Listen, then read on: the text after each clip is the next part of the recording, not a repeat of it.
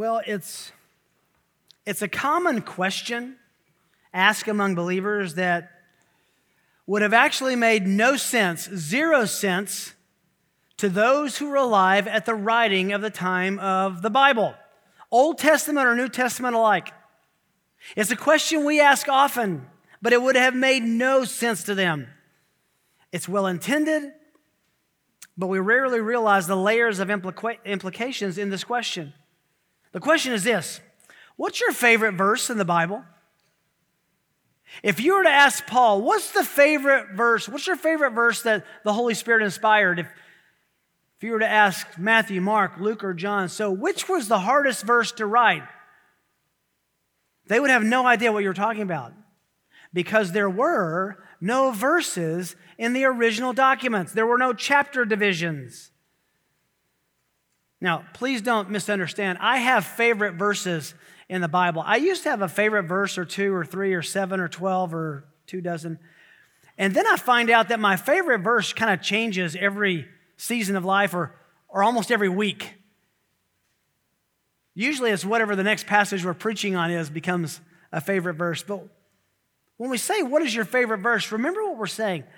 I appreciate this section of this book in the Bible, but it wasn't designated as book, chapter, and verse like we have. The Bible was not written with chapters. It wasn't written with verses marked out. The Bible has been organized into manageable sections for thousands of years, however. Jerome, for example, divided the scriptures into smaller sections in the 5th century, calling them pericopes. We still use that word in hermeneutics and homiletics today, a section, a paragraph, pericope. But the chapter divisions we use today are usually credited to a man named Stephen Langton. He was the Archbishop of Canterbury in the 13th century. His chapter divisions were used in the Wycliffe Bible of 1382 and have been used in nearly all versions since. By the way, verse divisions can be traced back even further. In Jewish studies, Ben Asher and his family divided the Old Testament into verses around 900, AD 900, though other divisions did come after that. Our verse divisions for the New Testament were originated by Robert Estany, or Stephanus, who included them in his printing of the Greek New Testament in 1551. That became the basis of our English designation. Ultimately, it was codified in the Geneva Bible of 1560. And those divisions, those chapters, and those verses have been used almost universally ever since. Now, let me say it this way. Chapter divisions and versification is a grace of God. It is so unspeakably helpful. Can you imagine if we were studying, for example, the book of Ezekiel, and I wanted us to find the same place, and I would have to say, okay, we're about 3/4 of the way through, and if you get to the valley of the bones, take a right. No, how would we find where each other are? Thank God for these chapters and these verses. It seems like oftentimes the only time that we really call attention to the versification, as we call it, of the Bible, is when we disagree with it. We say, oh, this chapter division lands in an awkward spot, and sometimes they do. But can I suggest to you that for the most part, these men got it right. Very observable reasons to break up the scriptures by ways to identify them that make sense. The paragraphs and the thoughts are very accurate. In our slow study of the book of Ephesians, we have paused almost every phrase to look into the deep understanding and nuances of these verses. But also after chapter 1, after chapter 2, and after chapter 3, we also stopped to look back at the whole chapter by itself. I think that helps us, and it also highlights the fact that you really need to look at the Bible with at least 2 lenses. The first is like a microscope, a magnifying glass, where you talk about words and prepositions and verbs and subjects and predicates. relating to the syntax and the context. And then you zoom out from that to look at the words to the sentence to the paragraph to the section to the chapter to the book to the testament, until you're looking at the whole. God's word should be examined by looking at every word, as well as backing up and looking at every section. And I think it's been profitable. We did this when we studied Romans several years ago, and we're doing it in the book of Ephesians. When we finish a chapter, to go back after having looked at all the details of it, to now go back and kind of get a high-altitude summary of what we just considered. Wow, does the sufficiency of God's word scream its wonder from every verse, every sentence, every word, and every section. Today we're going to take a wide-angle lens and look at the whole chapter of Ephesians 4. If you're a guest with us today, we spent a lot of sermons going through every little verse of this chapter, but we're going to look at it as one unit this morning. Just backing up before that, for the first three chapters, chapters 1, 2, and 3, we looked at what God is doing for us in the gospel, what he's done for us in the gospel. Then in chapter 4, Paul makes a significant transition to tell us what now the gospel does through us, how we apply it, what it means, how we live it out. The sufficiency and practicality of the last three chapters has been noted duly by every commentator that I've read. You have to be careful here, though. Some people say, well, the first three chapters are doctrine, and the last three chapters are practical application or life. That's true in general, but as we saw for the first three chapters, all of those doctrinal statements have practical, observable, immediate implication and application. And as we'll study in the next three chapters, the next two chapters, including chapter 4, all of the practical implications are rooted in theological truth. Please don't ever bifurcate or chop between practical theology and theoretical theology. I just think it's interesting, beginning in chapter 4, Paul starts absolutely waylaying us with practical application. Beginning in chapter 4, he starts talking about the character of our hearts and extends through chapter 6.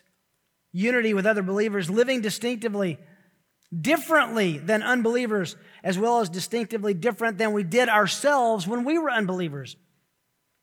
Pursuing doctrinal depth and understanding, employing our spiritual gifts. We see understanding how to communicate better, as well as how to use communication to resolve conflict. We see how to use our language for others' benefits, how to be kind and loving and forgiving, how to imitate God and love others, how to fight internal and external sins, how to become spiritually stable, how to walk with the Spirit of God, how to sing with an engaged heart, how to become more faithful as a husband and a wife, faithful spouse, how to become more faithful as a parent to your children, how to become a more faithful child to your parents, how to be a better boss as well as a better employee, how to appropriately fight the devil and demons, as well as how to pray more effectively and efficiently for ourselves and for Christ's ministry. We are in for such an amazing ride of how to live life from the pen of the Apostle Paul. But all of our living is rooted in what we know, what we believe. So before we turn our attention to the final two chapters, chapter 5 and 6, this morning we're going to take a brief look back at chapter 4. Specifically, we're going to identify 7 theological themes together in our review. These are fast-moving, high-altitude. You've heard them before, but it's all review. 7 theological themes in our review of Ephesians 4. The first is in verses 1 to 2. Faith in Christ demands consequent living. Faith in Christ demands consequent living. Paul says in verse 1, therefore, based on the truth of the gospel he's just explained for 3 chapters, therefore, I, the prisoner of the Lord. Paul is in prison because of the gospel, but he doesn't say the prisoner of Rome, the prisoner of Nero, the prisoner of the guard who was under he was sitting under.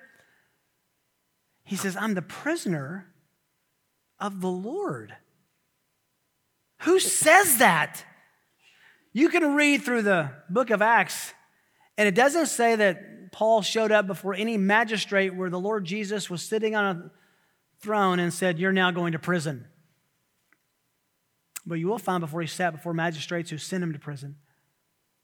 Caesarea Philippi, he was sent from there after the crime of believing and preaching the resurrection to Rome to go to prison.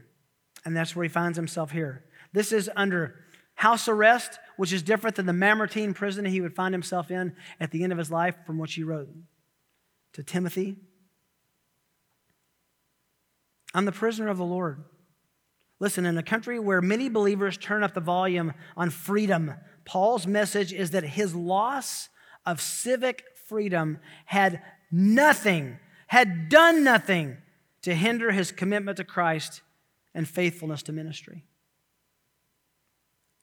The unwelcome circumstances of being thrown in jail did nothing except change his audience, but he kept preaching. Even a step further, the language that Paul employs in all of his letters is that Jesus is his master, his Lord, and he is Jesus' slave, as we are as believers. He offered willing submission of his freedom to Christ. Therefore, he was a prisoner of the Lord, a willing slave of the Lord. And as we've noted in many studies of Paul, and this verse highlights it again, Paul had developed the spiritual maturity to see through his trials to find the providence of God at work. Oh, what peace and hope and assurance is in that reality. To be able to look through the trials of the lives we live and find that God is providentially at work. He knows, he cares, he's involved. Paul doesn't complain about his difficult circumstances. He finds faithfulness in them. By the way, this is an interesting transition because he says, I implore you, I exhort you, I beg you, and I command you to live or to walk. We've looked at that term many times. The word walk is the way they ambulated through life, the way they got around. You had to be very rich to have a horse. You perhaps had a mule or a donkey. That was usually what you would put your things you were transporting on, and rarely ride it. You walked around. You got around by walking. That became a metaphor for living or for life. In fact, you can substitute the word live or life for the word walk. I implore you to live, to walk in a manner worthy, axios in the Greek, of the calling with which you've been called. This word axios is very interesting. It means commensurate. It means equal weight. It was also used to color match. Make sure that your life matches your profession. See to it that what you believe is transported into the way you live. When we put on our clothes, we are mindful of the color combination we are arranging, or at least we should be. Let's say it that way. We try to avoid colors that clash. The same idea is in play here. Paul is saying, walk in a way where your life matches your confession. Your living matches your belief. And there should never be a clash between our confession of faith and our practice or our living. That's walking in a manner worthy of it. We connected that with the third commandment, where Moses says on behalf of God, you shall not take the name of the Lord your God in vain. And that doesn't mean cussing or cursing. His take is the word wear. You shall not wear or suppose the name, an association with the Lord your God in a vain way. In other words, if you say you belong to Yahweh, if you say you belong to God, if you say in our context that you belong to Jesus, you should act like it.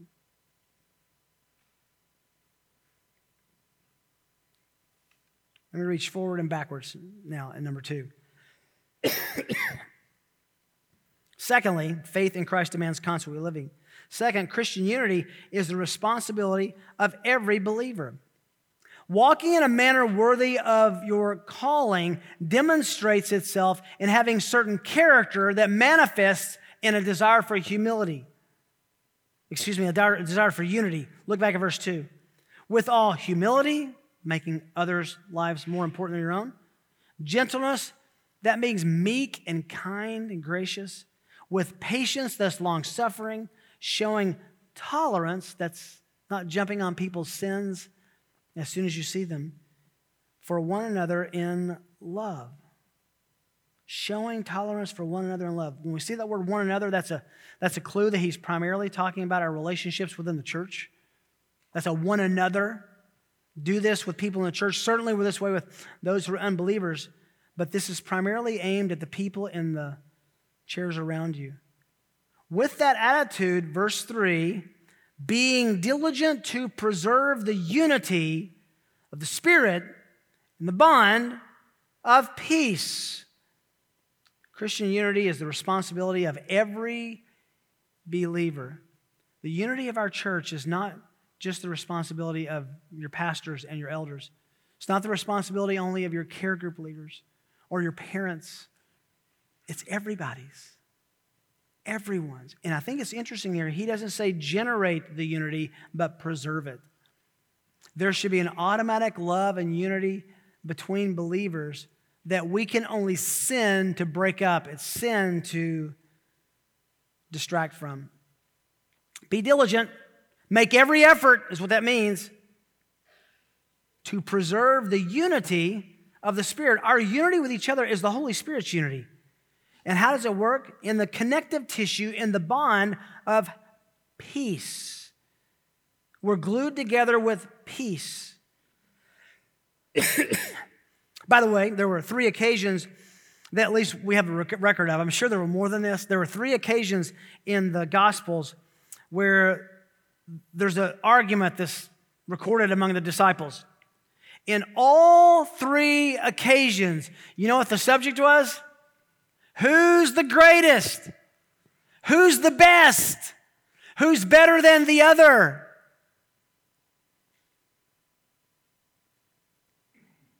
And if you go back to Jesus' correction, this actually happened in Luke 22, where they're still arguing about this at the Last Supper. Jesus is saying, by the way, I'm going to go suffer and die and pay for the sins of the world. And they're saying, okay, great. Where do I get to sit in the kingdom? Who's the greatest? Me or him?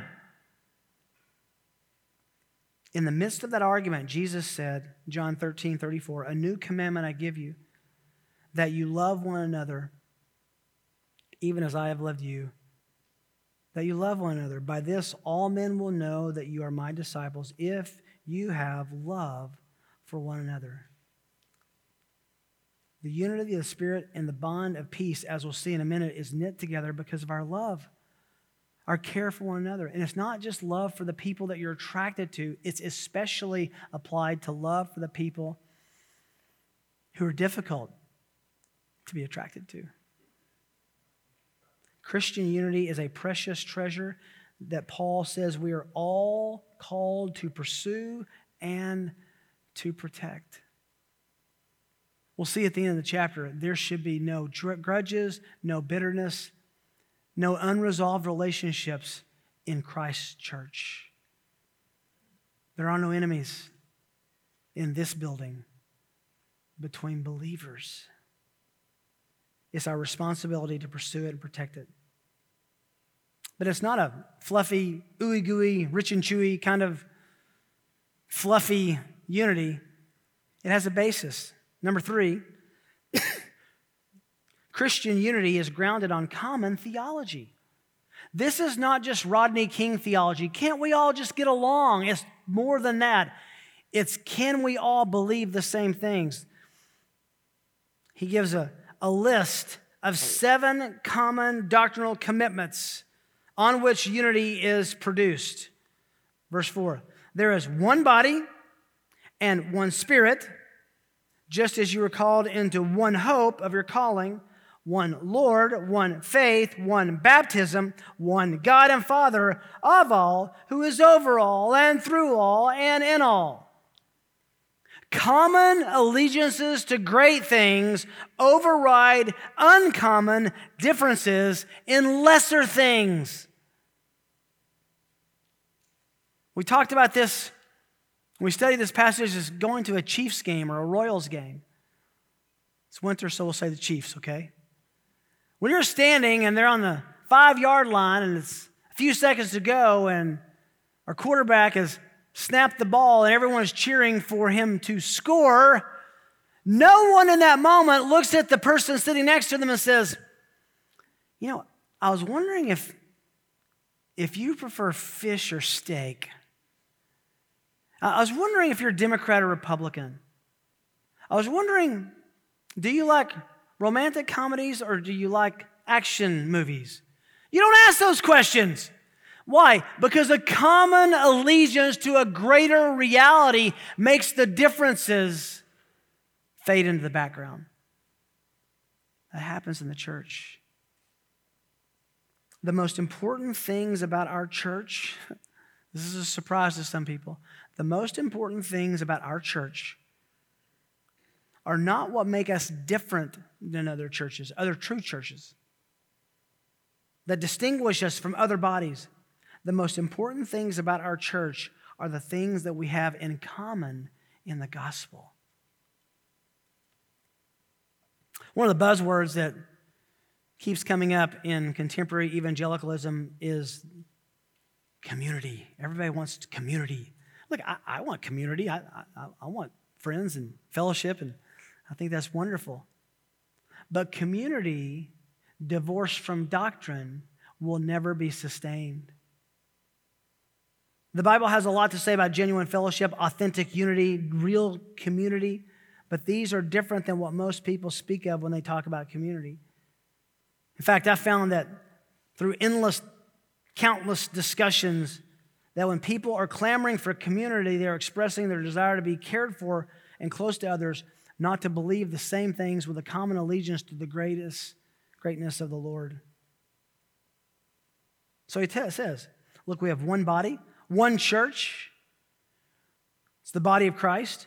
One Spirit, one Holy Spirit. We believe in who He is and what He does. One hope. It's the hope of heaven. One Lord, that's Jesus. All three members of the Trinity are in this doctrinal formulation, by the way. One commitment to Jesus Christ. 2 Corinthians chapter 11 says, if someone comes to you and preaches a different Jesus, may he be accursed. One faith, one articulation of the gospel. Common commitment to one baptism. This is not so much water baptism as association with the Lord and the gospel, which manifests itself in obedience in baptism. And then one common commitment to God, which is the Father of all, which means we are a Trinitarian community who understands that we have a triune God whom we believe in. Christian unity is grounded on common theology. Number 4, Christians are repositories of God's grace. This is so encouraging. We are repositories, storage units, receivers of God's grace. But to each, verse 7, to each one of us, grace was given. Are there any exceptions in that verse? To each one of us, grace was given according to the measure of Christ's gift. He then quotes Psalm 68 and uses the illustration of when it says, Psalm 68, He ascended on high, He led captive a host of captives, He gave gifts to men. Now this expression, He ascended, what does it mean? Except that He also descended into the lower parts of the earth. He who has descended has Himself ascended far above all the heavens so that He might fill all things. That's just a big Long explanation to say he came from heaven to earth in the incarnation. That's the lower parts. He accomplished what God set him out to do, our redemption, living the fullness of the law. And then because of that, like a winner of a war, got all the spoils of the war and can then distribute the wealth to his soldiers. We didn't even fight, but Jesus won the battle for us and then gives gifts to men. He gives grace to us according to Christ, the measure of Christ's gift. All of us have been gifted. All of us have been gifted for God's glory and the good of the people around us. We spent some time in this when we were studying this, but do you know how you're gifted by God? How has God uniquely gifted you to serve others in the body of Christ and to make much of His Son? You're a repository of God's grace. No exceptions. You are indeed God's gift to the church. So let's act like it. And based on that, how do you employ these gifts? How do you use these gifts? How do you understand these gifts? How do you go about ministering these gifts? Number 5, gifted men shepherd the maturity of the church. Gifted men shepherd the maturity of the church. Verse 11, and he gave some as apostles, that was the 11 minus 1 and the 11 in Acts chapter 1 plus 1. He gave some as apostles, some as prophets, those who would give new revelation from God and would become the New Testament, and some as evangelists who would take the gospel to new places. I think could be translated missionaries, and some as pastor teachers or pastors and teachers, shepherds who use teaching gifts to care for the flock. Why did he give these men? So he gave gifts to everyone, but he especially marked out certain men to do something. What is this something? Verse 12, for the building up, the equipping of the saints for the work of service to the building up of the body of Christ. These weren't men intended to be celebrities of the church. They were intended to be the servants of the church to make the church function well and informed for the building up of the body of Christ. Pastors and teachers are still in play today. They're gifted men who have been uniquely set aside by God to teach God's word in a way that's understandable, that's practical, that takes the mud off our eyes so we can see the clarity of God's truth. For what? Verse 13. Does this sound familiar? Until we all attain to the unity of the faith. Our faith should unify us. What we believe has practical implications on how we treat one another. And of the knowledge of the Son of God, it all points back to Him, His sufficiency, His adequacy, His love for us. So what? To a mature man will be mature, stabilized, to the measure of the stature which belongs to the fullness of Christ. That says that we become like Christ. As we become mature, we become mature as we become like Christ, His stature, His fullness. Then he talks about this growth a little bit in verse 14. As a result of gifted men teaching us to be equipped so that we're moving into unity and the fullness of understanding that we're imitating Christ, as a result, we are no longer to be children. That's a word for immature. Tossed here and there by waves, carried about by every wind of doctrine. How do you define an immature Christian? Spiritually, doctrinally unstable. That's how you define it.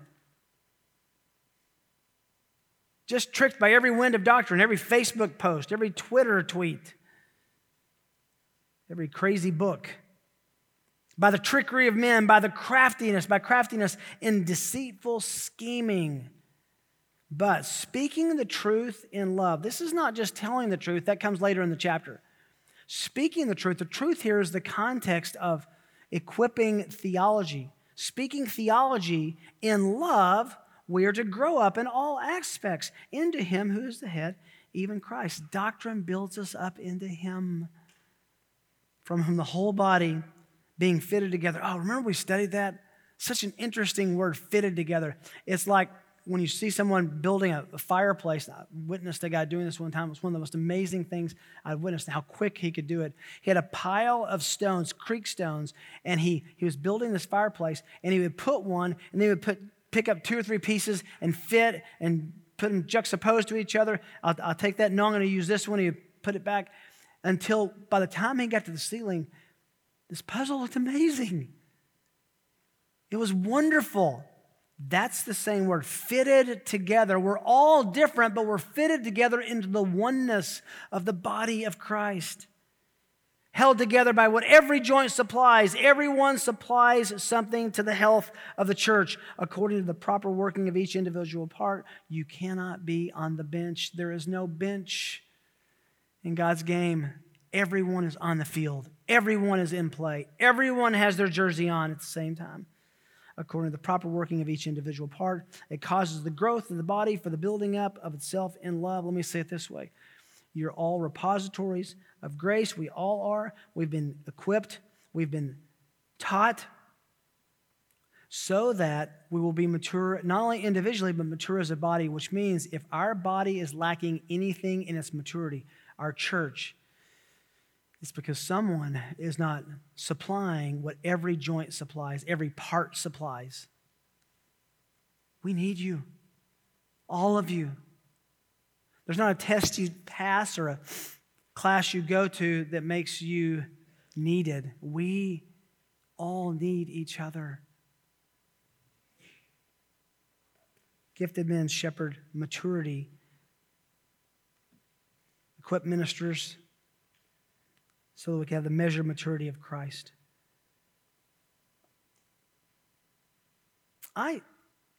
We have a group of gifted men. I guess I'm in the rotation, by the way, of these gifted men who get to teach. Let me say what I've said to you before. It is a wonder and a blessing and a burden, a wonderful burden to preach to Mission Road Bible Church. Because you are so theologically astute, you are so well equipped from your own studies in the past. None of us can get up here and wing it because you love the truth and you know the truth, and it compels and pushes every man who teaches in our context to be prepared. And I'm grateful for that pressure that you apply. Number 6, conversion changes a person from the inside out. This is another theological premise. It's a big one, but it is significant. Conversion, changing from dark to light, from unbelief to belief, changes a person from the inside out. Significant section in verse 17. So this I say and affirm together with the Lord, there's a lot of authority there, that you walk, there's our word again, that you live no longer. You used to live this way, as the Gentiles also live or walk. Don't act like the Gentiles. What does that mean? Don't live like an unbeliever if you're a believer. That's the point. There's been a conversion. There's been a change. Then he goes into what we talked about. We learned that word noetic from the Greek word for mind. The noetic effects of the fall affect our thinking. The sinful fall of man affected our thinking first, which led to our actions, which means that the right way to combat that is our thinking as well. We'll see that in a minute. But look at all these thinking terms he uses.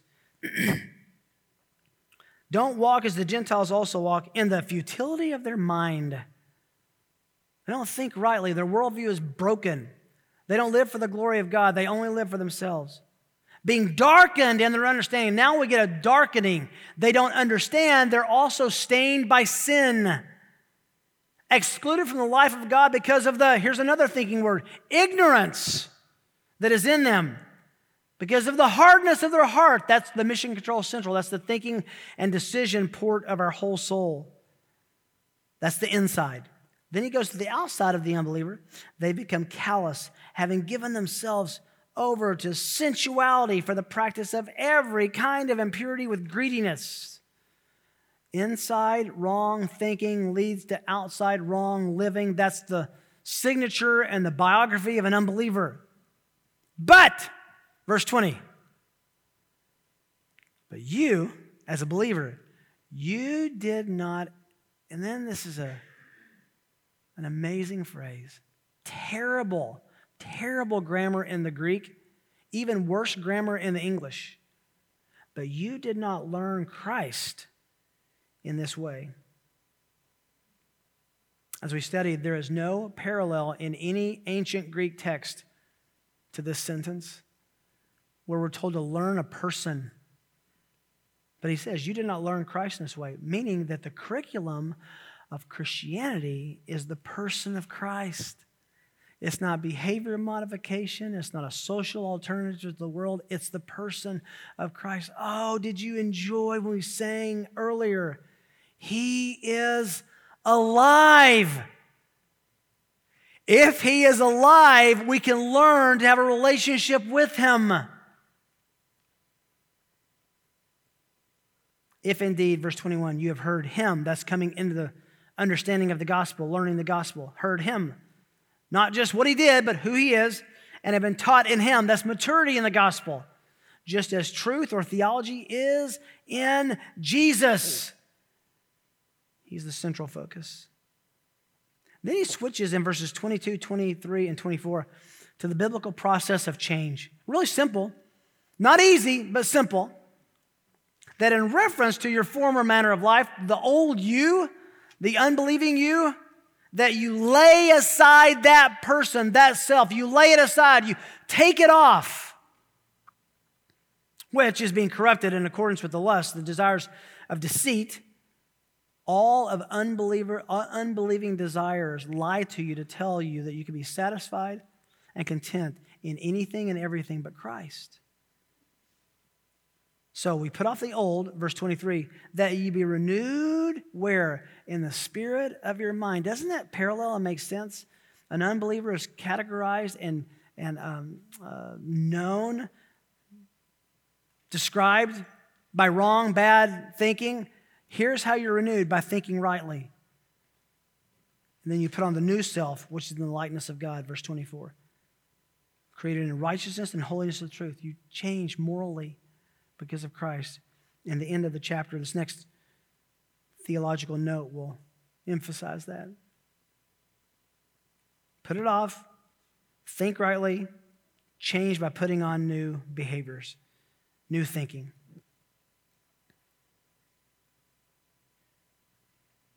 Have you learned Christ? Is he your curriculum? That leads to number 7, the last theological observation or foundation that we'll look at in this text, in this chapter. True change involves putting off and putting on. He explained that from a high altitude, and now he's going to be very specific. Putting off and putting on. Therefore, verse 25, laying aside, putting off all falsehood, speak truth, each one of you with his neighbor. Remember I said earlier the truth was referring to doctrine. This is for talking about be honest, be truthful. For we're members of one another. You don't lie to each other, he says. Put aside being false. Put on being truthful. Be angry, and yet do not sin. Do not let the sun go down on your anger. Do not give the devil an opportunity. He who steals, steal no longer, but rather he must labor, performing with his own hands what is good, so that he will have something to share with one who has need. Let no unwholesome word come out of, proceed from your mouth, but only such a communication, only such a word as is good for building up, for edification, according to the need of the moment, so that it will give grace to those who hear. Not only are we repositories of grace, we're speakers of grace. Do not grieve the Holy Spirit of God, by whom you were sealed for the day of redemption. This is interesting because he says in verse 25, tell the truth. Verses 26 to 27, temper your anger. Verse 28, work to share. Verses 29 to 30, watch your words. That all is a crescendo that leads to verses 31 to 32 to refashion, recalibrate your relationships. Let all bitterness and wrath and anger and clamor and slander be put away from you along with all malice.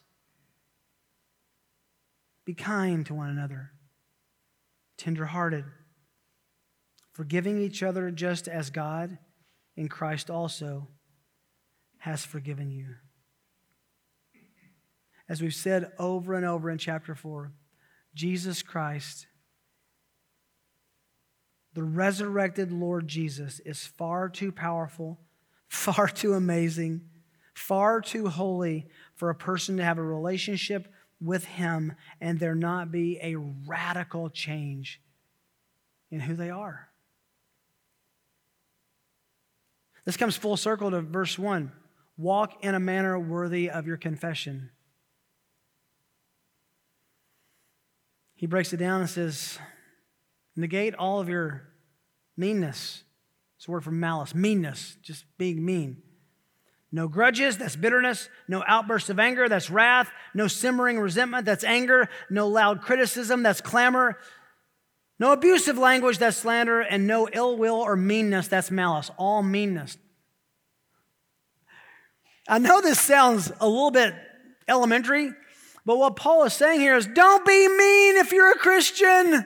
Christians aren't mean people. What kind of people are they? Verse 32. Be kind. I looked so hard to have some massive definition for you of kindness. I looked in all 3 different Greek dictionaries. You know what it means? Be nice. Be nice. Be kind. Be good. Be kind. Right after that, he says, tender-hearted. That means merciful. Feel what others are feeling. Experience what they are experiencing. Be tender-hearted. Have it affect your feelings. Care, in other words. Tender-hearted is another word for care. Not long ago, I went to visit someone who was in the hospital, and they were suffering. We spent some time together. We prayed together. We talked. I left the hospital and went out to the elevator and pushed the button, opened it up, walked in. I was by myself. And I realized that I was about to leave and go back to my life. And they were still laying in there suffering. And it reminded me of this verse. You don't have to stay in the hospital room the whole time, but you can care. What does care make you do? It makes you pray. It makes you follow up. It makes you tender-hearted. And then he says this, forgiving each other, just as God in Christ also has forgiven you. Forgiveness truly is the secret sauce for Christian happiness. Forgive one another. Don't hold them accountable to the offenses that they've violated you by in the same way that God does not hold us accountable because He put all of our judgment, all of our accountability on His Son at the cross. Forgiveness demands a humbling and difficult recognition. What is that? Just as God in Christ has forgiven you. He says, you will know how to forgive others if you think about how much God has forgiven you. The sins that you and I are called to forgive in others are not nearly as bad as the sins that we did for which God grants us forgiveness. We are way worse to God than anyone has ever been to us. And He forgave us. That's the point. We should realize that we are more like the worst sinner we can imagine than we ever are like God.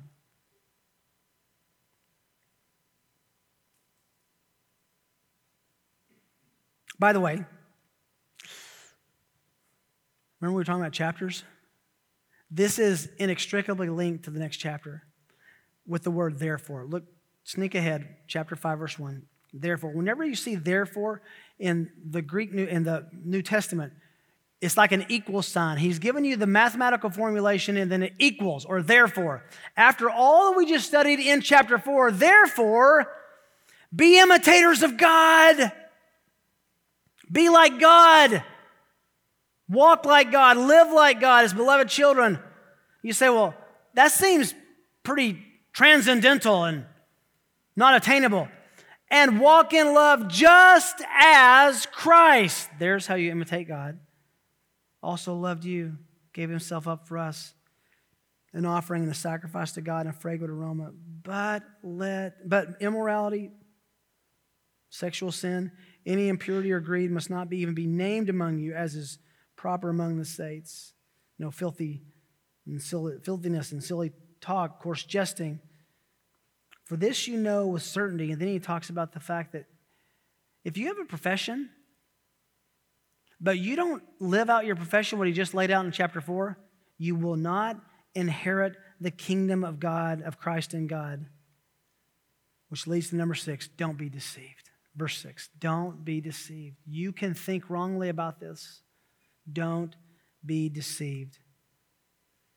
Then he transitions in verse 7, says, now that you've been changed, don't partake in sin with other sinners. Don't be called back into your former life. Verse 7, don't enjoy darkness as children of light. And then he's off to the races in chapter 5. Oh, I love these chapter divisions. They are helpful, but they're not divinely inspired. 4 and 5 are connected. Let's make sure we have this. So I backed up from this, and you can have dozens or more, but I have 3 takeaways that I put from my own heart in chapter 4. These were really, really heavy on my heart as I was studying this. Number 1, the gospel has expectations and implications. The gospel has expectations and implications. After 3 chapters of the gospel, Paul says, if you believe this, live like it. There's the expectation. Implications are the rest of chapter 4, 5, and 6.